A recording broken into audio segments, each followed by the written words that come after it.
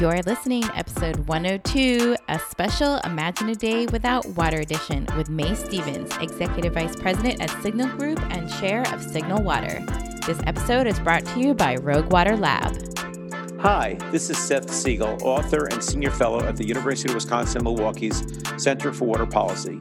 This is the podcast that is demonstrating the value of communication in the water sector. It's Water in Real Life with my friends, the H2 duo, Stephanie Corso and Ariane Shipley. We are proud to announce our new nonprofit venture, Rogue Water Lab. A tribe, an experience, a calling, a hub where you can learn, connect, and grow.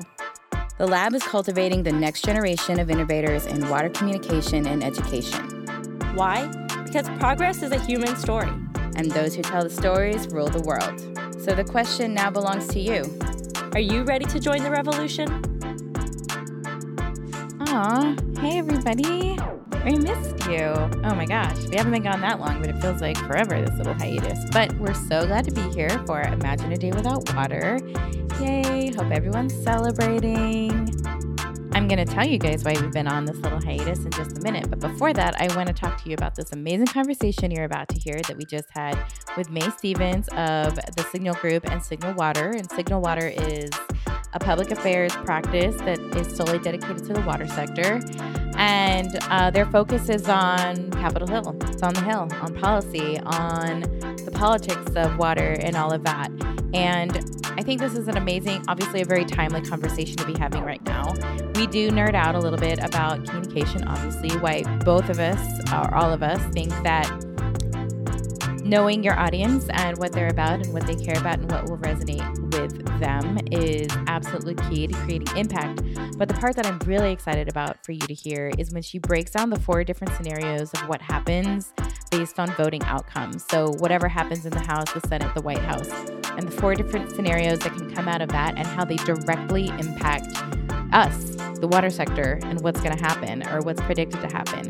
And hello, this is so cool because we never get to hear our story in the mainstream political landscape or in the mainstream in general, but especially the political landscape.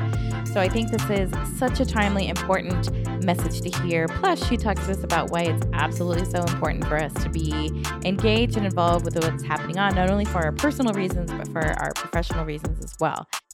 Now, I wanted to talk to y'all about the podcast documentary that we're working on. COVID is making the video production side of it, making us be creative, which is great. Love thinking outside of the box. We're super excited to be partnering with Rural Community Assistance Partnership and our amazing production team, 12 Midnight, to put this on. We're going to be going into 6 rural communities, and we're going to be meeting some amazing people and communities and showing how they have used water truly as the catalyst to create transformation in their communities. We're so excited to be telling these stories.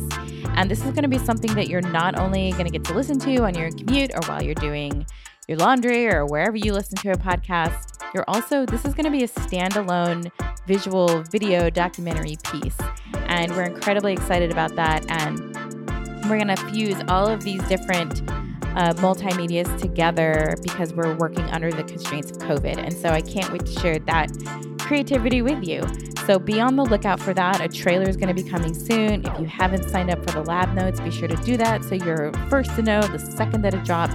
And this also doesn't happen without support from our water family.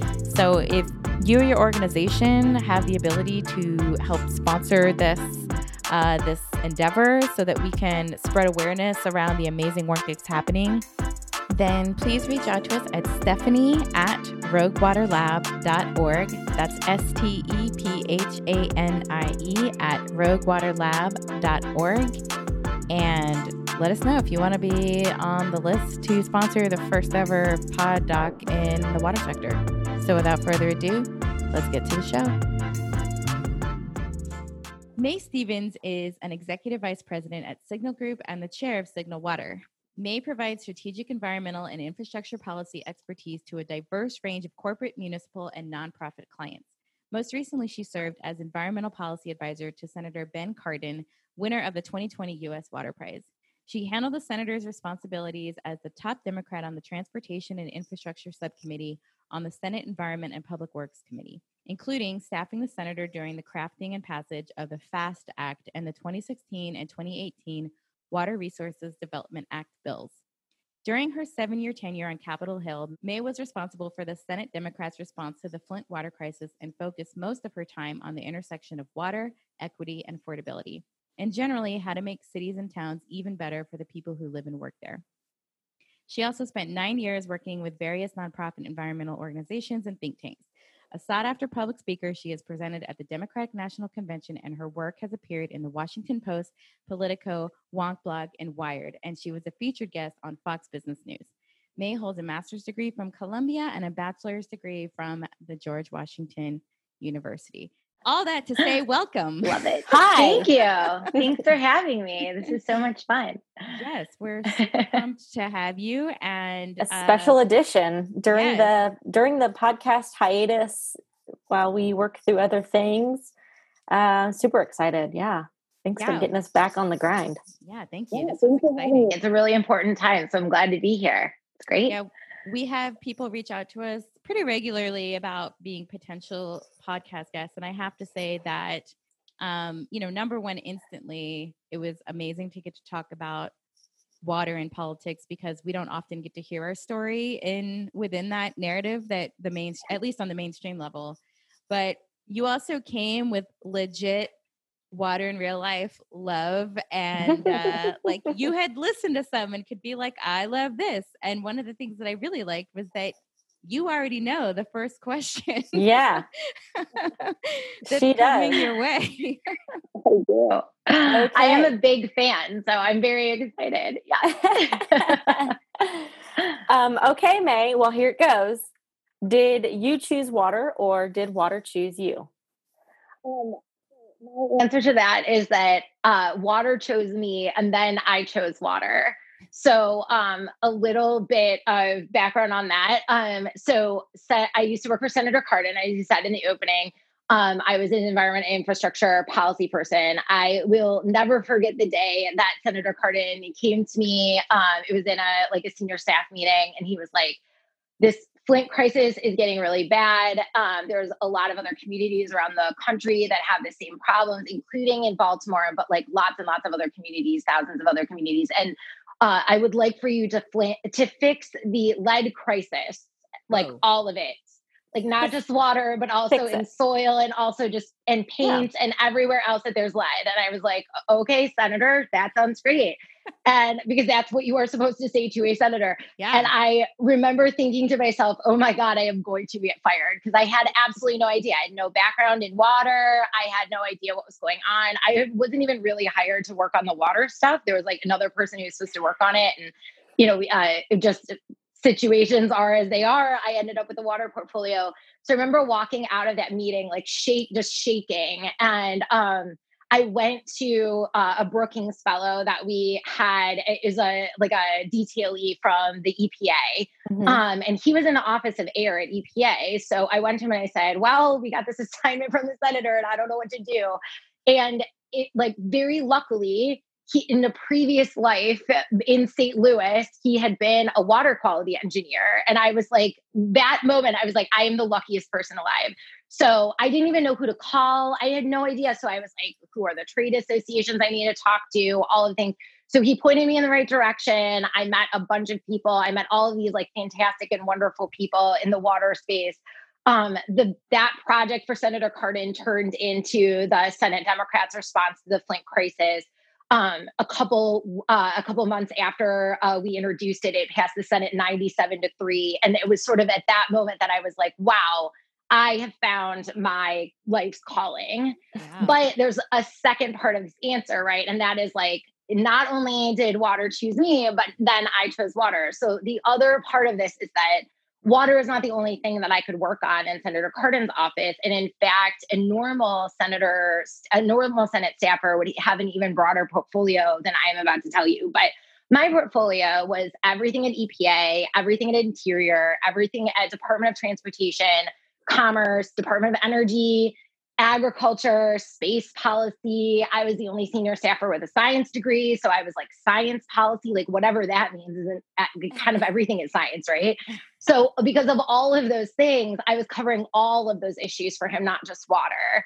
And so after my experience with the Flint deal in 2016, I did another large water infrastructure bill in 2018. And that's when I decided I want to leave the Hill so that I can only work on water infrastructure. And so that's when I chose water, was about 1.5 years ago when I left Senator Cardin's office, just because I really wanted to focus on these issues. I thought it was so important. So both. My answer is both. Nice. I think that's our first both. Yeah. I remember. But I love how what the senator told you is how sometimes we as communicators feel when like the director is, I want you to create something that no one will ever complain about ever. We're like, oh, okay. Problem, right? It's really hard when you plan for zero dissent. I mean, it's just, Yes. if that's possible. But yeah, and the other thing that I loved when we got to chat before was how we talked about how really it was making that connection to the work that we do around water and connecting that to the people that we're helping that are actually, that is the ultimate of end product for us, is the ability to get to serve those communities through the lens of water. And I know that that was an area that we both shared that passion towards as well. Absolutely. It's really important. Okay, May, so tell us a little bit about what's going on at Signal Group as it relates to water. Oh my gosh. So much is going on. On September 15th, Signal started Signal Water. It's a water practice. It's the nation's only fully integrated public affairs practice dedicated to safe and equitable clean water future. I'm very excited about it. I was named the chair, which is pretty fun. My parents are proud of me. So that's what matters. I actually really thought that this was really important for the sector. I, as a staffer, I sort of saw the water sector was kind of trying to do the best that they could in advocating for themselves and communicating what they needed to up to the Hill. But sometimes, they were trying to get a seat at the table as much as they could. But a lot of times they were getting outmaneuvered. And part of the reason for that is because the comms, advocacy, digital, like all of those pieces were just not lined up, right? And so sometimes they would, send somebody up to testify, and the day before they would send out a letter. And then the night before testifying, they would figure out, oh, we have to change what we have to say, or the way that we have to say this. We have new information or whatever.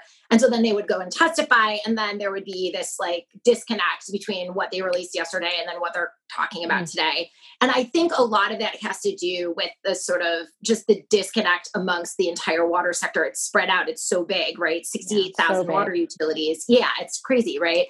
So, sometimes, NACO would put out a letter and then AWWA would be testifying the next day. It's like, well, they're not even the same, right? One's drinking water, one's wastewater, but staffers don't know that. Senators don't know that, or maybe they do, but they don't care about the difference, right? And so there's really a lot that needs to be done to sort of coordinate between those two. And I think that they're also, frankly, like kind of everybody in the water sector, they're overworked and underpaid, right? So they're doing the best that they can with the resources that they have. They just don't have a lot of resources and a lot of just boots on the ground. So I really wanted to create a practice. That's why it's a fully integrated public affairs firm. I wanted to create a practice that was solely dedicated to water. We were really focused on water, but making sure that comms, digital, advocacy, all of those things were under one shop. And so we could work together on that strategy and really move the ball forward in that way. And so that all the oars were pulling in the same direction kind of thing. So, and now I work for companies, I work for trade associations, I work for nonprofits, all in the water space. So it's really fun. I'm having a great time, and I think, we're really successful. I think we're being really successful in the work that we're doing. So that's important too, right? Yeah. That's a big part of it. Yeah.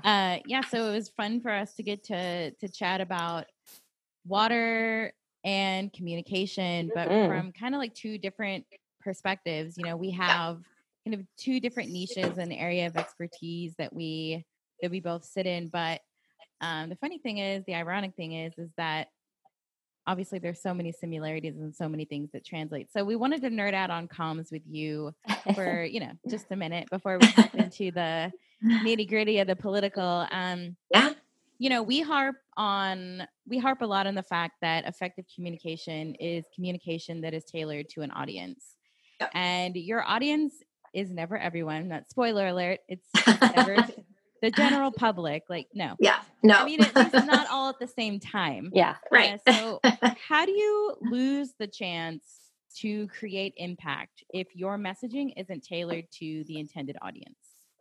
This is an excellent question. And I like the way that you phrased it about a missed opportunity instead of taking advantage of an opportunity, because that's a much better way of sort of thinking about the missed opportunity, right? So you have to think about it in terms of my audience are the members of Congress, 535 of them, plus some delegates and some other great people, right? And then also a bunch of people in the administration. I mean, it's nothing compared to your guys' audience. Sometimes you're dealing with millions of people, but for me, I'll take a million. I'll take millions over these guys. Over the politicians. They're nicer than they seem, but yes. Yeah. But what that means is it's a very targeted, very targeted audience, right? Mm-hmm. And representative, so you can think about it from their perspective because there's not that many of them, right? Yeah. And so representative democracy means that they are here representing their specific constituents, right? So if you went up to Senator Cardin, for example, we'll just use him as another example. So Senator Cardin, senior senator from Maryland, he cares about Maryland folks. He cares about the Chesapeake Bay. If you go up to him and say, we're really concerned about this bill that's going to dramatically affect the Great Lakes, and we're really nervous about it, and we really need you to champion this bill, he's going to say, that's fine, but we need Senator Stabenow and Senator Peters to champion that bill because I have to worry about the Chesapeake Bay because those and the Marylanders and the people who live in Baltimore and Montgomery County and all of the places, right? Easton, everywhere, right? I have to worry about the places in Maryland and the people who live in Maryland because that's my job. Mm-hmm. And no one else is going to look out for those people if not for Senator Cardin and Senator Van Hollen and the Maryland delegation, right? And so it's really important to remember that because as you're approaching people, you need to think about it from their perspective.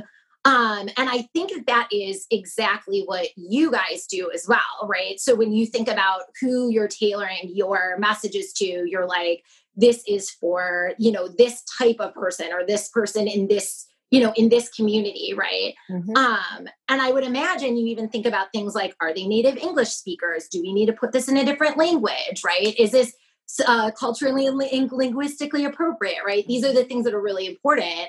You have to think about that stuff because otherwise it's not going to resonate and you're not going to get the results that you want, right? Yeah. Right. So it's really, really important. I'm glad that you guys tell everybody this. Yes. I mean, a lot. I think, and the thing is that, you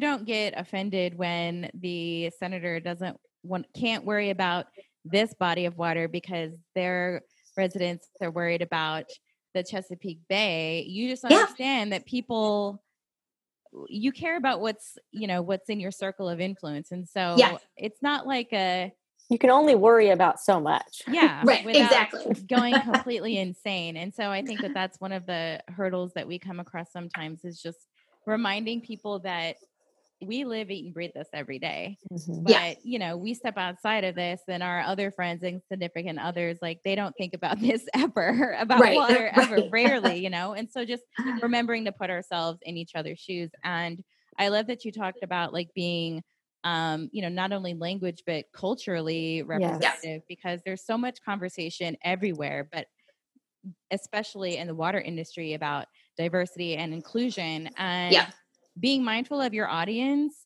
and being effective in communicating to those audiences, the first step of creating an inclusive environment because you're thinking ahead of and thinking of all of the different folks that could be engaging with your content. So super important and love to hear it through your lens, because we hear it absolutely. all the time.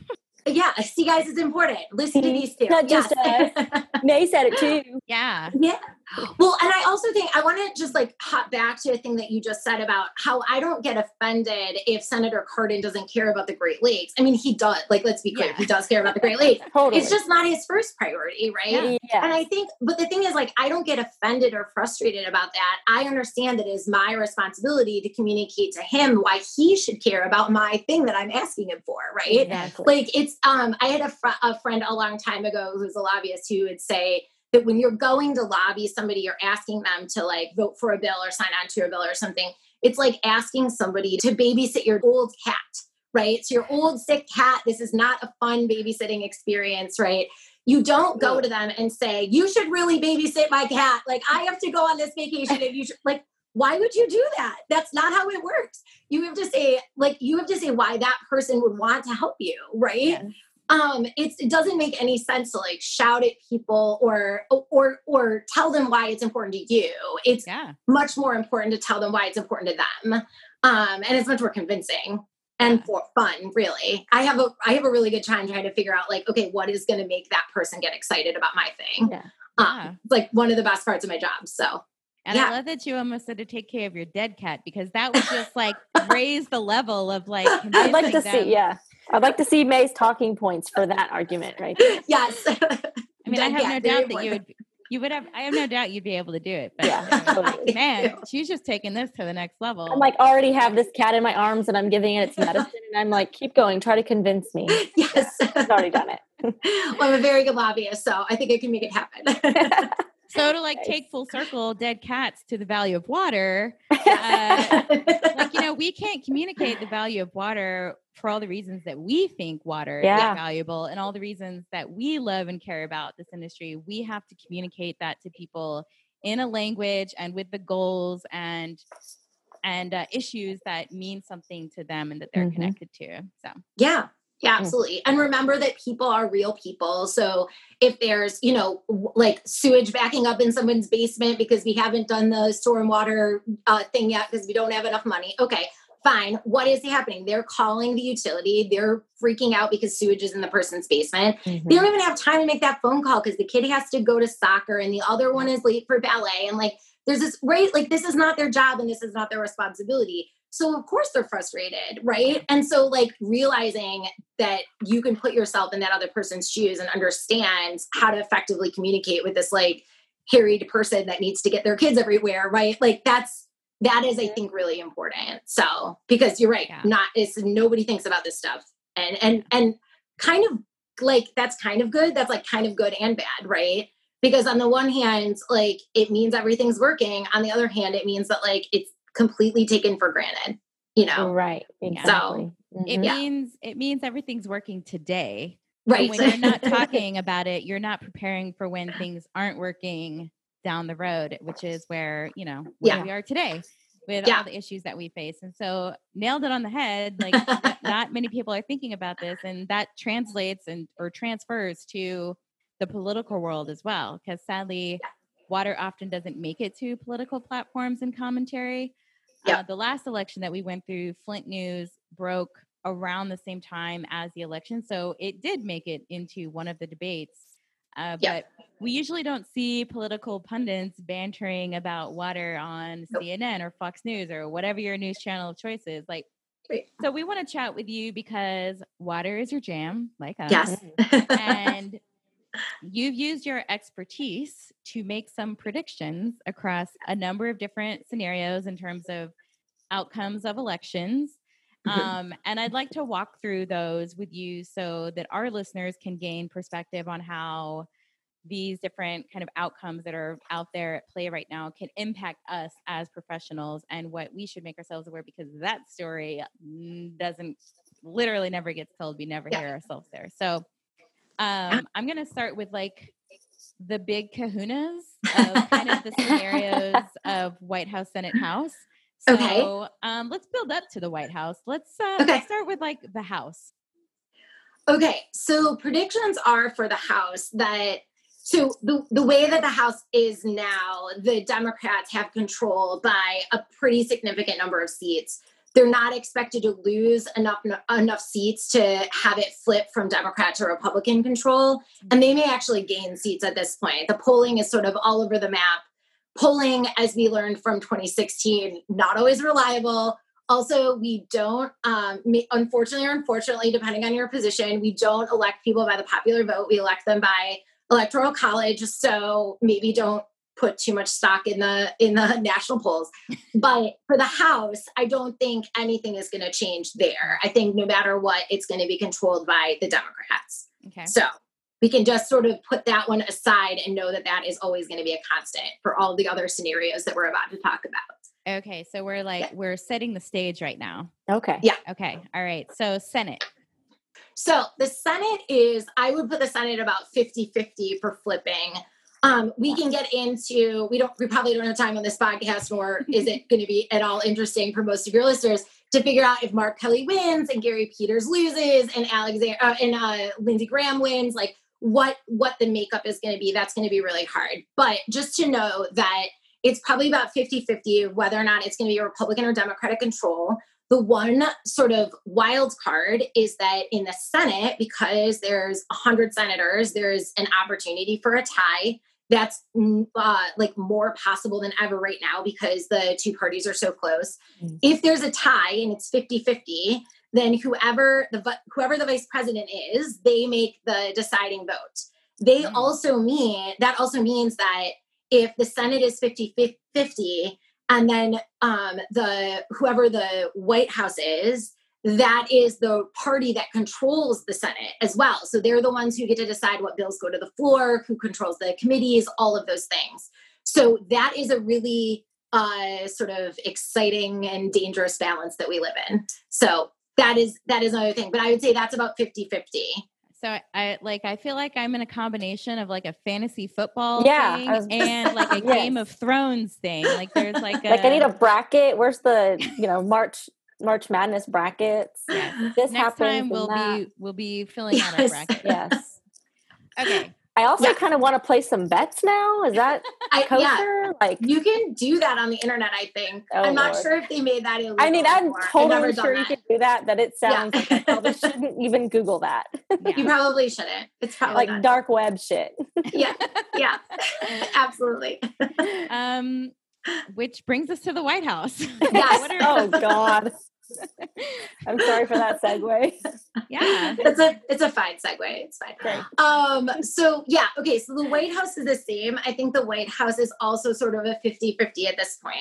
I think that over the last like week or two, the polls, and when I say polls, I mean individual polls in each state. Don't look at the national polls again. But those polls are sort of sliding towards Biden. But again, as we learned in 2016, literally anything can happen. Mm-hmm. So if we want to talk about what these scenarios mean for water infrastructure specifically, then I would think about 4 possible scenarios, right? So the House stays the same regardless. It's either a Republican or a Democratic Senate, and then a Republican or a Democratic White House. Yeah. So that's what I would think about as like the 4 possible scenarios. Okay. So scenario 1, I'm going to introduce each of these scenarios so everybody kind of can wrap their head around on the conversation that's happening. So this scenario is the House is Democrat, the Senate is Republican, and the White House is Democrat. Yes. What happens? Okay. So for this situation, because there is a check between the House and the Senate, I think there's going to be a medium-sized package in response to COVID, and that could include infrastructure.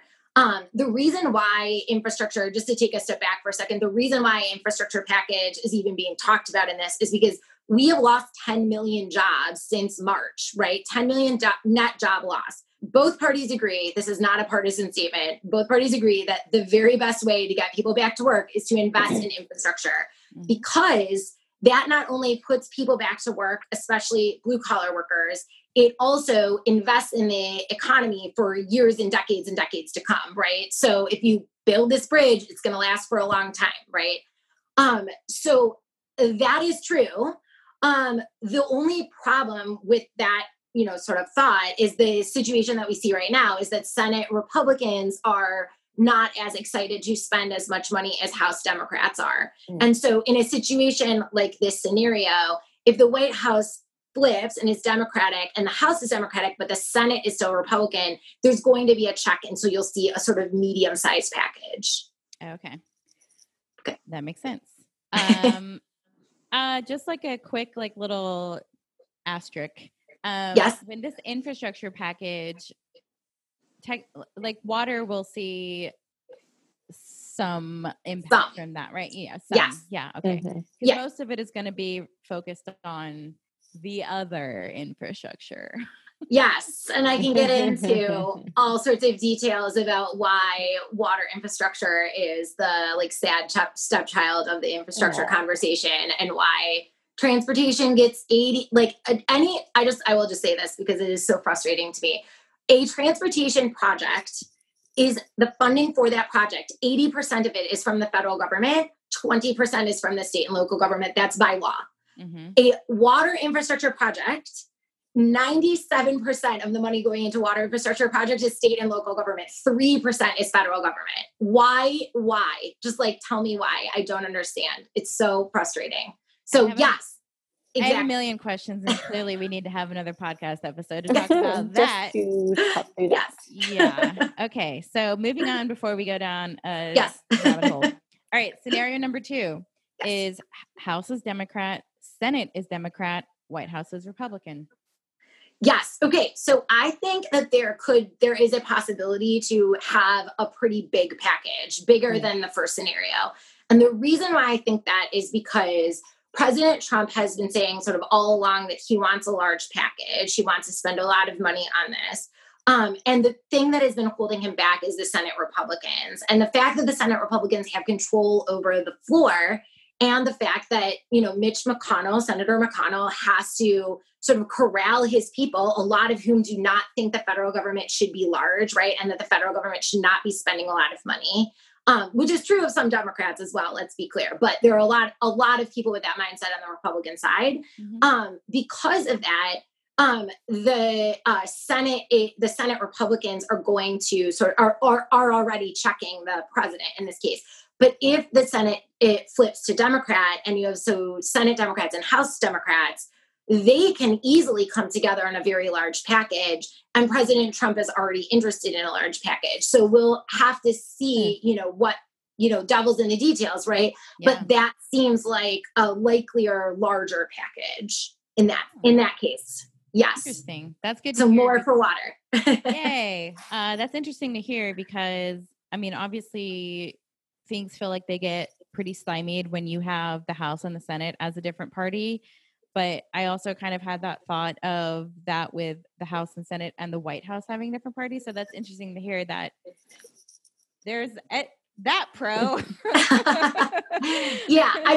What I would say is that President Trump is very different than every other Republican president we've ever had, right? And so he doesn't necessarily conform to his party in the way that maybe some Republicans would like him to. That's fine.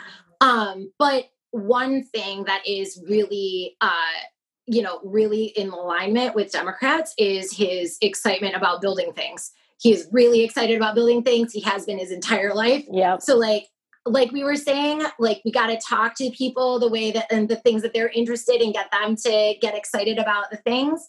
We got to talk to him in a way that he is interested, and he is very interested in building things. If we can put President Trump on all of the bridges, he'd be even more excited, I'm sure. So that would be right. That's a way to get the thing done. So the engineers need to throw bows and get to the front of the crowd and say, look at these schematics of pipes and treatment plants and things that we need. See? This is where your face will go, under the ground forever. Yeah. It'll be there for, 100 years. It will, right? Yeah. Okay. So scenario number 3, House Democrat, Senate Democrat, White House Democrat. So full house. I don't know my poker terms. Yeah, I think that's right. I don't know. Okay. It's a flush, sure, whatever. Yeah. So if that's the situation, Democrats are not going to have any problems with agreeing amongst themselves about what needs to get done. Yeah. And when there's not checks and balances between the parties, there's not checks and balances between the parties. That's great, right? So that means that a lot of things can get done. I think that is the scenario where we will have the biggest possibility of an infrastructure package. You could see that in 2008 with the Recovery Act. I think we would see the same thing now as a massive, massive package, more than $1 trillion on infrastructure. And I think everybody agrees that House and Senate leadership and the president or candidate Biden, they all sort of agree we need to spend a lot of money on infrastructure. So there's nothing stopping them in that scenario. Gotcha. Yeah. All right. Last scenario is House Democrat, Senate Republican, and White House Republican. Okay. So this is the scenario. This is like the scary scenario for me in terms of water. And the reason for that is that I think there might be a small or even no package at all in this scenario, which we can get to why it is so important to worry about this stuff right here. It is very important because if this scenario happens, then we won't get anything. The reason for that, I think, is that you can see exactly what's happening right now. So if there's no change in either the Senate, the House, or the White House, what do we have right now? We have passed a bill in May. I think the days are all blending together because coronavirus is, I don't even know. It's March still. I'm not sure. But we passed a bill, passed a big bill in the spring. It was about $1 trillion. And we've literally done nothing since. We are arguing amongst ourselves. Speaker Pelosi is meeting with Treasury Secretary Mnuchin. Like, the president is tweeting. Mitch McConnell is disagreeing with everything, right? Nobody is in agreement on anything. And I think if there's no change in Washington, everybody has the same perspectives. Everybody has the same interest in what they want to do. And so you get the same result, right? And so there's probably going to be a limited package, if at all, and probably no infrastructure package. Right. We might see some additional funding for essential workers, which is important to the water sector, but nothing compared to the kinds of like investment in actual infrastructure, right? The increases in the state revolving funds or the increases to WIFIA, we're probably not going to see those in that scenario. So nothing changes, then nothing's going to change. Okay, so I have two questions. When you say that it was passed but nothing's happened, do you mean that none of that money has been released yet? It's still being argued about how to be released? Sorry, no, I was a little confusing in that case. So the money, we passed the bill, the president signed it into law, the money went out. Okay. But we've done nothing since then, right? And it's very clear. I mean, we're still missing 10 million jobs. I still can't leave my home without a mask, right? Like, we can't leave. It's not safe to leave our home still, right? Yeah. So like that problem is not getting solved. In fact, like today I read 20 states are seeing the highest levels of COVID that they've ever seen. Yep. Like it's been 7 months, like, right? Yeah. Like nothing, we have not fixed anything. That's what I mean. So we need another package. We need probably several more packages to figure this out. And the money, frankly, is run out, right? Yeah. There was the supplemental $600 for people who are unemployed. Like that ran out a while ago. All the PPE that was bought with that first bill, like that's all been used up, right? Yeah. So yeah, that money has all been spent, but we have to do more. And so if there's not any change in Washington, we're probably not going to do any more. So I know a lot of conversation around the essential worker piece happened because you were seeing all of these kudos and thank yous to essential workers in the public. And 9 times out of 10, none of that messaging included the people at the water and wastewater treatment plant, like the operators, like the folks in our industry. So that's a whole nother issue and a communication opportunity. But on the flip side of that, when you talk about resources or money going to essential workers on that level, is our industry being included in that conversation? Yes, because when these bills talk about essential workers, it's like a classification of workers, and so that is decided by Department of Labor and like all the agencies sort of get together and decide who is essential worker. And so water utility folks have been declared essential workers, so they are included in those conversations. But the things that are not necessarily included in the conversations are the fact that, with 10 million people have lost their jobs, right? We have a lot of people that can't pay their water bills, right? The water utility trade associations are predicting about a $30 billion with a B dollar shortfall. Right. And who is going to make up that funding? Right. It's not, and that's not just residential, that's commercial and industrial as well.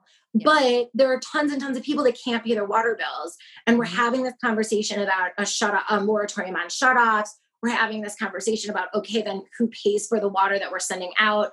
And all of that is a communication issue on the ground, right? But it's also something that we're working on in DC, because if the shift in that responsibility is on the state and local governments, they're not going to be able to pay for it, right? State and local governments are already completely cash strapped because they're the ones that are doing all of the response for the coronavirus, right? Yeah. So the fact that we need to add that additional burden onto them, that additional financial burden onto them, is going to be really a problem. And you're already seeing states and cities cutting police, cutting teachers, right? Because they're like, we literally just don't have enough money to keep this going. Mm-hmm. So one thing that we could do, and something that I'm working on, is creating a program, a low-income water consumer assistance program at the federal level. Bill, I wrote this bill for Senator Cardin I started working on it like 4 years ago. He introduced it about 2 years ago. And we're super excited. It's passed the House 3 times now, funded at $1.5 billion, which is a huge amount in the water sector. That would be massive. It's not enough. The money is never enough, but that would be a massive investment. That bill has passed the House 3 times. The 3rd time was even the most recent bill that passed the House, where they cut the amount of money, by almost $1 trillion. They cut the amount of money that was in the total bill. But this program for low-income water customers did not see any cuts at all when it passed the 3rd time. So we're feeling pretty good about it, but we got to get the Senate to work on it, right? But those are the kinds of things where, when we talk about essential workers, yes, they're getting helped, but is it helpful to get people, essential workers PPE? Absolutely.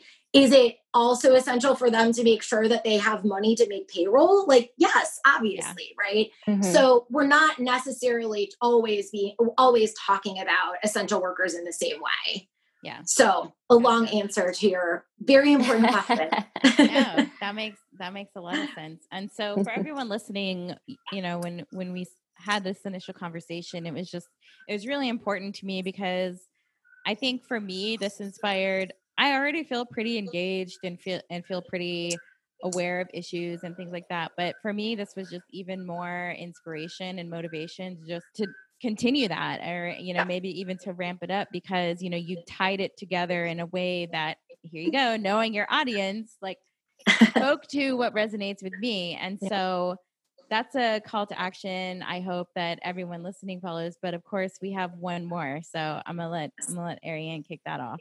Okay, so we believe that, every piece of content should have a call to action, and apparently you have one for us. Yay. WEF, AWWA, each of their respective member associations and sections all have these government affair committees.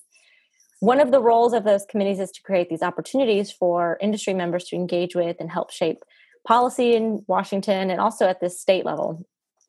So as our official DC guru now, what are some ways that we can create impact from our desks, which are now at home, in the living rooms, maybe at an office, maybe at a home office, sometimes in a car?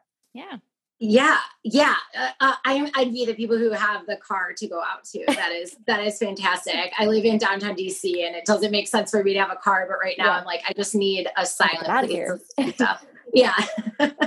So yeah. Okay. So call to action. This is very important. So I have a couple for you. First, vote. I would be remiss not to tell everybody that they need to vote.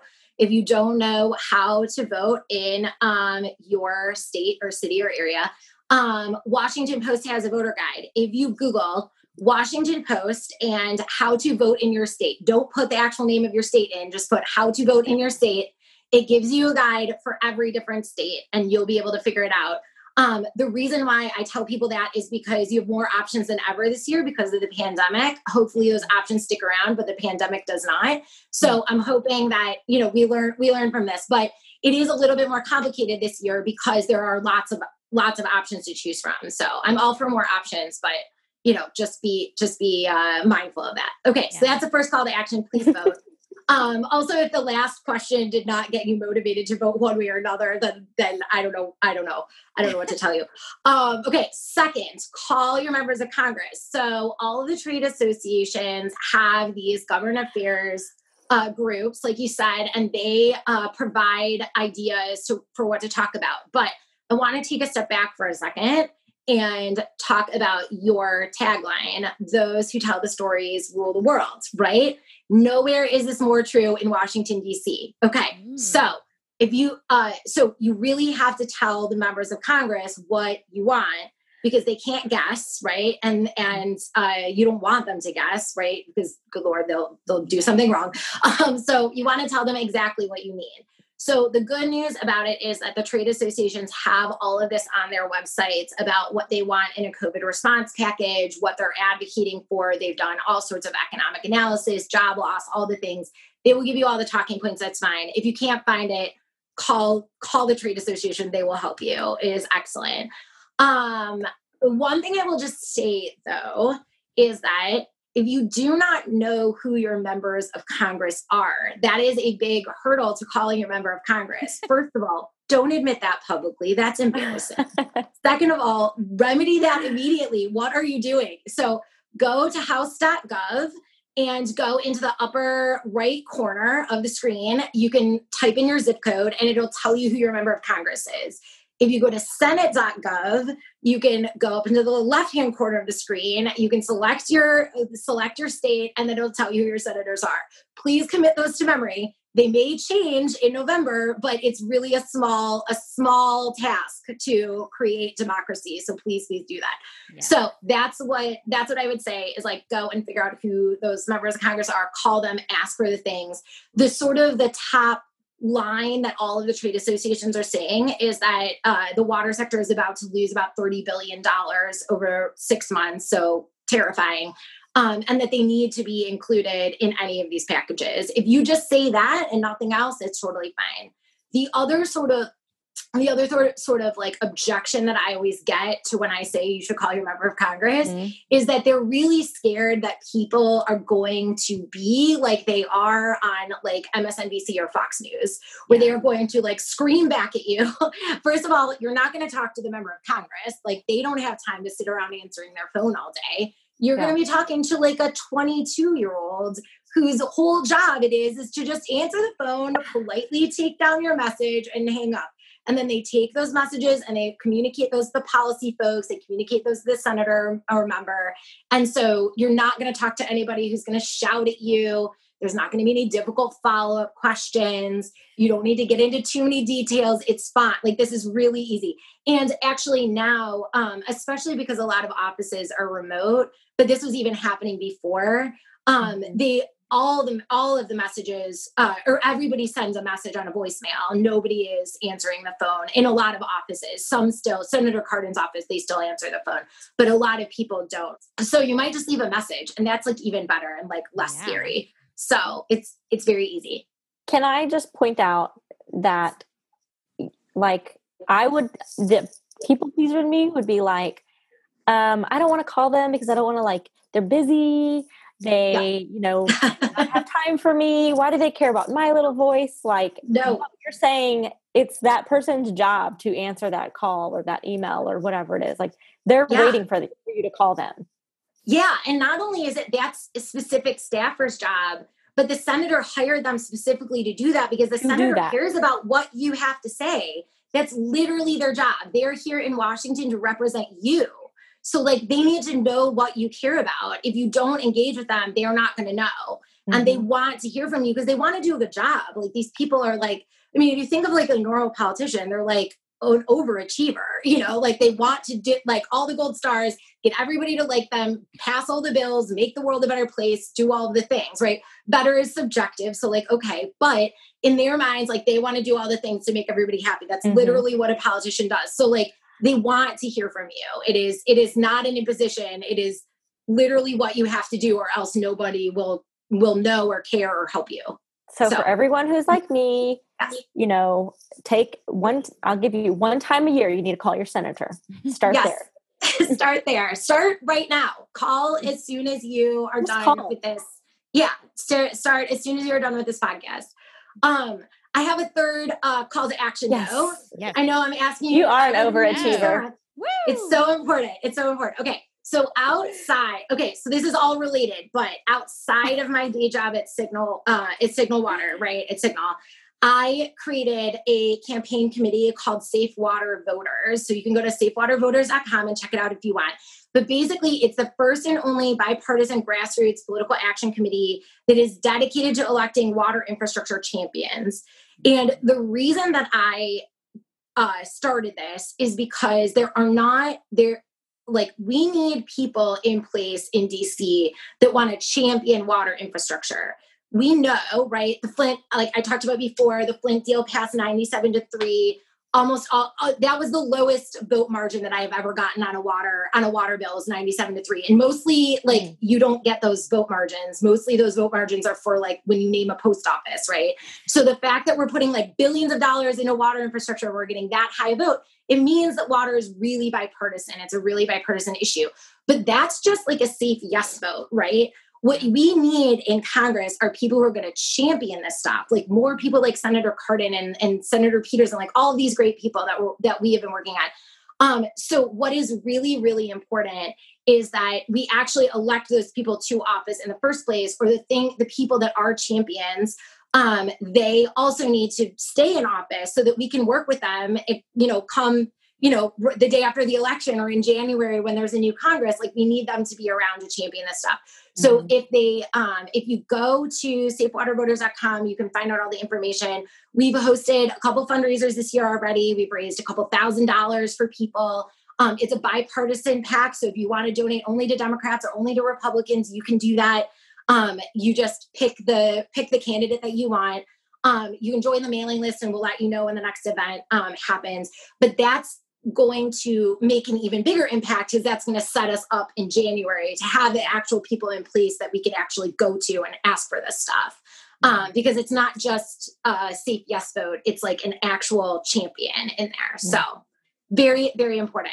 That's the, if you really want to be an overachiever, do that too. Okay. I love it.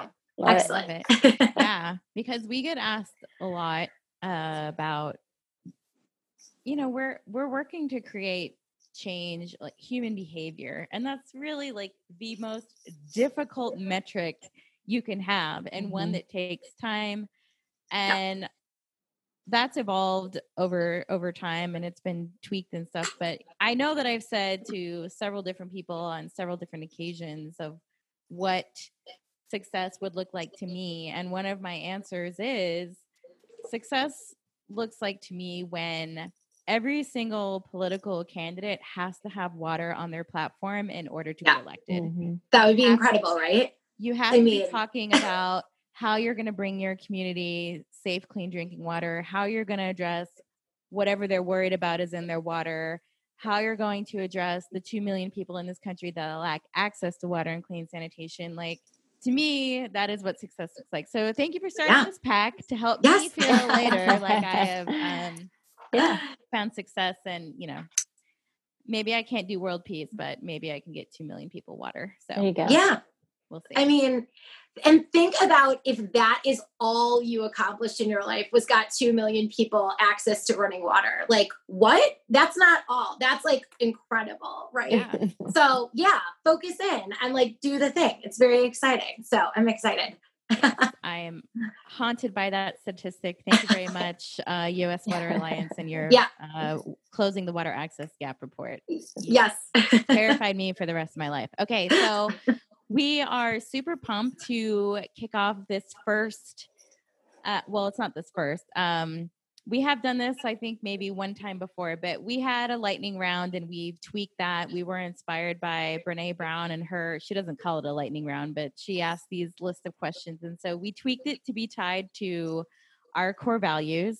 And so they're a little different than what you're used to if you've heard them in the past. So I'm going to kick this off and we're going to kind of volley this back and forth, but name a moment where you felt the most authentically you. The moment where I felt most authentically me was at our very first fundraiser for Safe Water Voters. It was last week.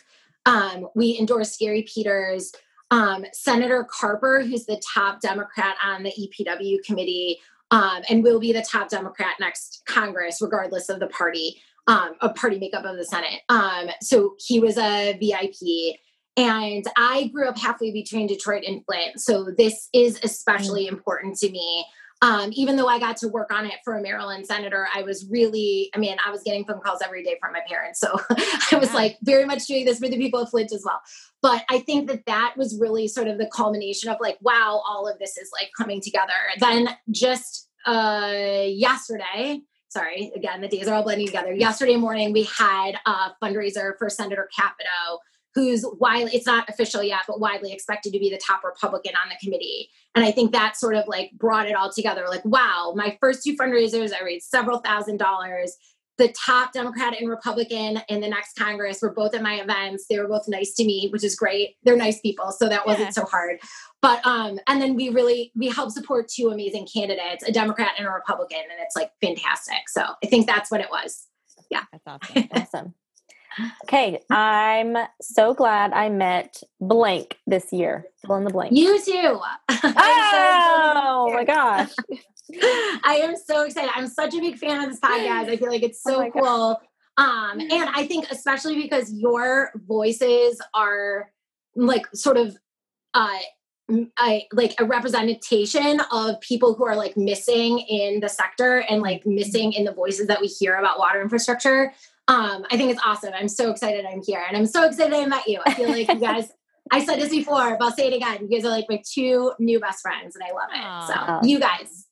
Well, let's go to Claire's and get our BFF necklace. I know. I'm ready. I feel like this isn't the last conversation we're going to have. No. Okay, so here's another fill in the blank. I stay curious by blank. Ooh, I stay curious by reading a lot of books, actually. I've so I feel like there are two different households in the like coronavirus times. There's either the households with young children, and those people have absolutely no free time. And then there are households without young children, and those people have a lot of free time. Those like people living their best life. Like, yeah, like living your best life, maybe kind of bored. Like, we just like took on like so many like hobbies, and I'm like, that's literally what I did. A booger got flicked at me on the Zoom call. Yes. You're like, that is like, yes, exactly. That is what you're dealing with. So I do not have young children in my house. So I had all this free time. So I started a water practice and a pack. So that was exciting. But another thing that I am really trying to do in this time, because I've always like sort of been hard on myself that I didn't read a lot of books, even though I did still, but I just thought that I didn't. But actually keeping track of the books that I'm reading, prioritizing reading more, and reading a broader portfolio of books, because I think that, if you're reading something like reading fiction, like I didn't think that reading should be fun. It should be something where you learn, right? Because that's what you learn in school, is that all reading is nonfiction. And if you're spending time on fiction, that's fun and that's not okay. But like reading fiction actually really shows you what it's like to be another person. You can put yourself in another person's shoes, which makes you a better lobbyist. Like all of these things are like actually productive still, but they're also enjoyable. So I stay curious by reading a lot. Yeah. I love that. I know, excuse me, if I ever go missing, Stephanie is going to replace me with her, so y'all can talk about reading books all day. Yeah, I was gonna say I don't want to put you on the spot, but what are you reading, or what's like your what? Not maybe right now, but what's one that you're just like, you got to read this? Oh yes, okay. So I am a big fan of Gretchen Rubin, who is an author who's published a whole bunch of books about happiness, habits, human nature, all the things. She's really, really smart.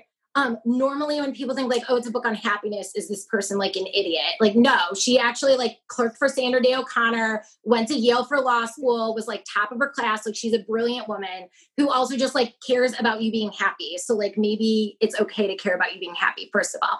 But she wrote this one book. Yeah, it's like fine, right? Okay. So she wrote this book that's called The Four Tendencies. And it talks to you about the different ways that people are motivated. So are you motivated by external factors or internal factors?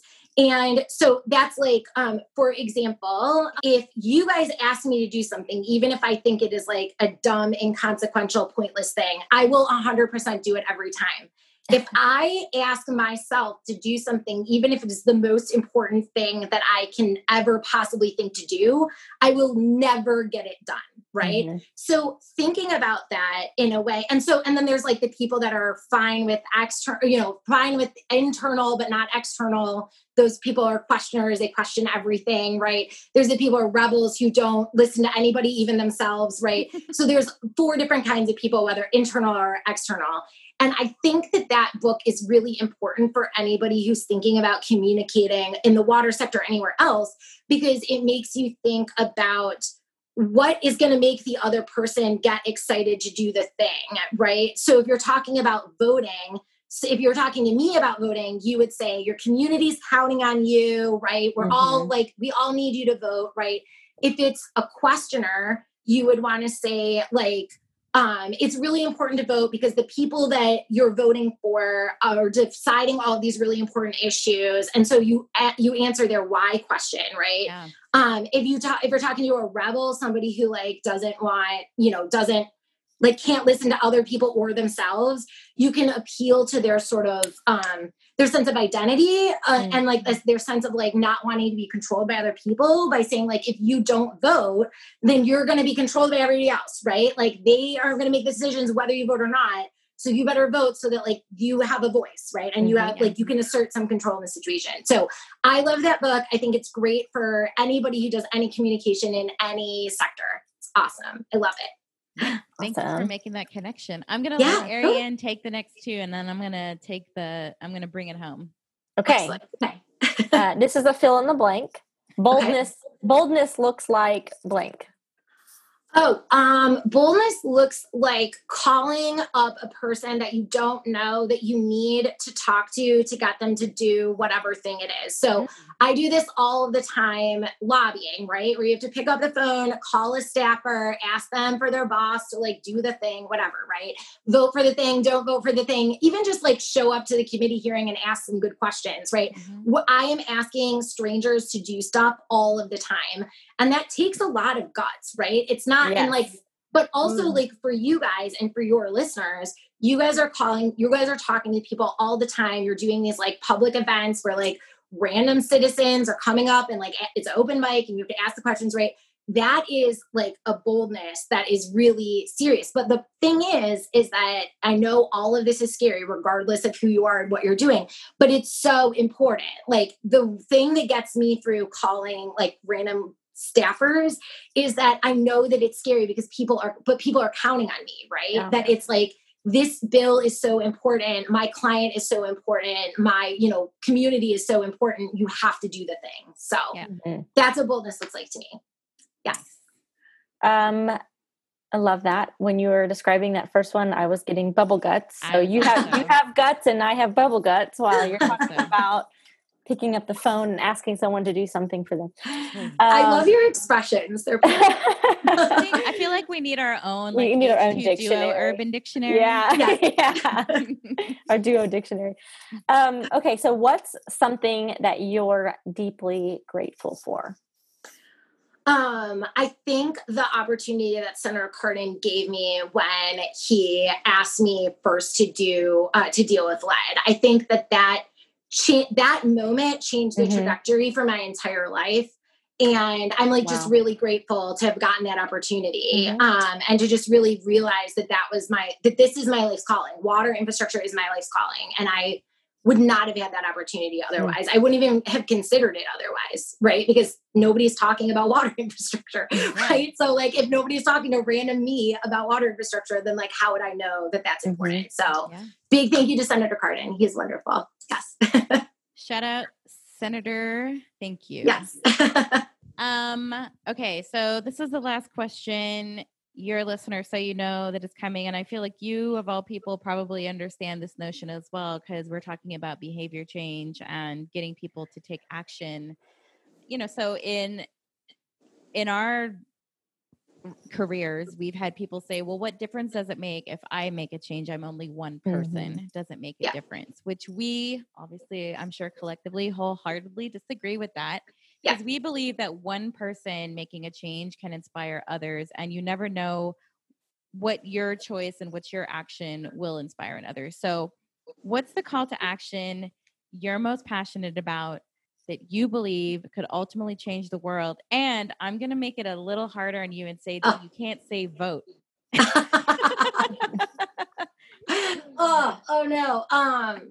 Okay. Well, I think what I would say, just like generally, I wasn't gonna say vote, but I think generally, I think the most important thing that you can do is get more involved in DC. I know that reading the news is like very triggering right now. And even my job is to read the news all day long. Like I don't have the choice of, reading the headlines and then putting it away for the rest of the day, which is what I would recommend to everybody else. But what I would say is that it is so important to know what's going on in the world around you.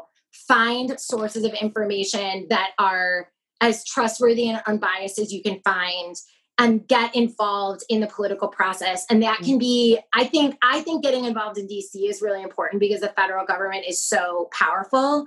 But I think also getting involved in the state and local level is really important. People who work at water utilities are already public servants. So they already kind of get that at the local level, that they're trying to, make people's lives better. But I honestly think that if people in this industry paid more attention to what is going on in DC and got more involved, whatever that means to them, whether it's calling, whether it's doing fundraisers, whether it's like petitioning or knocking on doors or whatever, right? I don't care. But whatever you want to do it, because it's so, so, so important. And that, again, like Washington is not going to know or care about what you want if you don't tell them. So that would be my thing. Get involved in DC. Awesome. Although voting is good too. Yeah, because DC kind of sets the tone for so many things that affect our state and local governments. But I mean, the statistic that you gave earlier was just, it's staggering to me that the 97% of water infrastructure comes from state and local. So if that doesn't scream to you the importance of staying in the know of what's happening in your state and local governments as a water professional, right? Yeah. I don't know what else does, right. It's the trendy thing to be engaged for some people every 4 years when we're in an election year, but jump on that bandwagon. That bandwagon and then just stay on it. Yes. Stay on it and stay tuned in to what's happening, because we need to make sure that people know. And you've taken the fear out of it, because you said that the person that's answering the phone is paid to answer the phone. Yes. And that you will not suddenly find yourself on a debate stage. Nope. You're going to be fine. Painless. So yes. Thank you so much for this conversation. Thank you for having me. Oh my gosh, this is so great. I think this was incredibly important, obviously very timely. And I realized as we were talking through this that today's Imagine a Day Without Water. We specifically planned this to come out on Imagine a Day Without Water. And if we don't want to ever have to live a day without water in real life, you need to listen to everything. Vote. Yeah. You need to listen to everything that Aunt May said. There you go. And, take it to the house or whatever you do when you vote in Salem. So yes. Thank you so much for celebrating this important day with us and for this conversation. Yes. Happy Imagine a Day Without Water. I'm very excited. Thank you for having me on. This is awesome. This is very exciting for me. So I appreciate it. We hope you enjoyed today's episode. Never miss out on future episodes by signing up for the Water Nerd newsletter, found at theh2duo.com/newsletter. You can also find us on Twitter and Instagram at _H2Duo. We share all of our new episodes there as well as in the newsletter. So whether we come across your feed or in your inbox, be sure to share episodes with your friends, family, colleagues, fellow water nerds. Help us spread the word. We hope you learned something new today, got a little inspired, or did something that brought you one step closer to your goal. Until next time, remember what one of our favorite quotes says: "Those who tell the stories rule the world."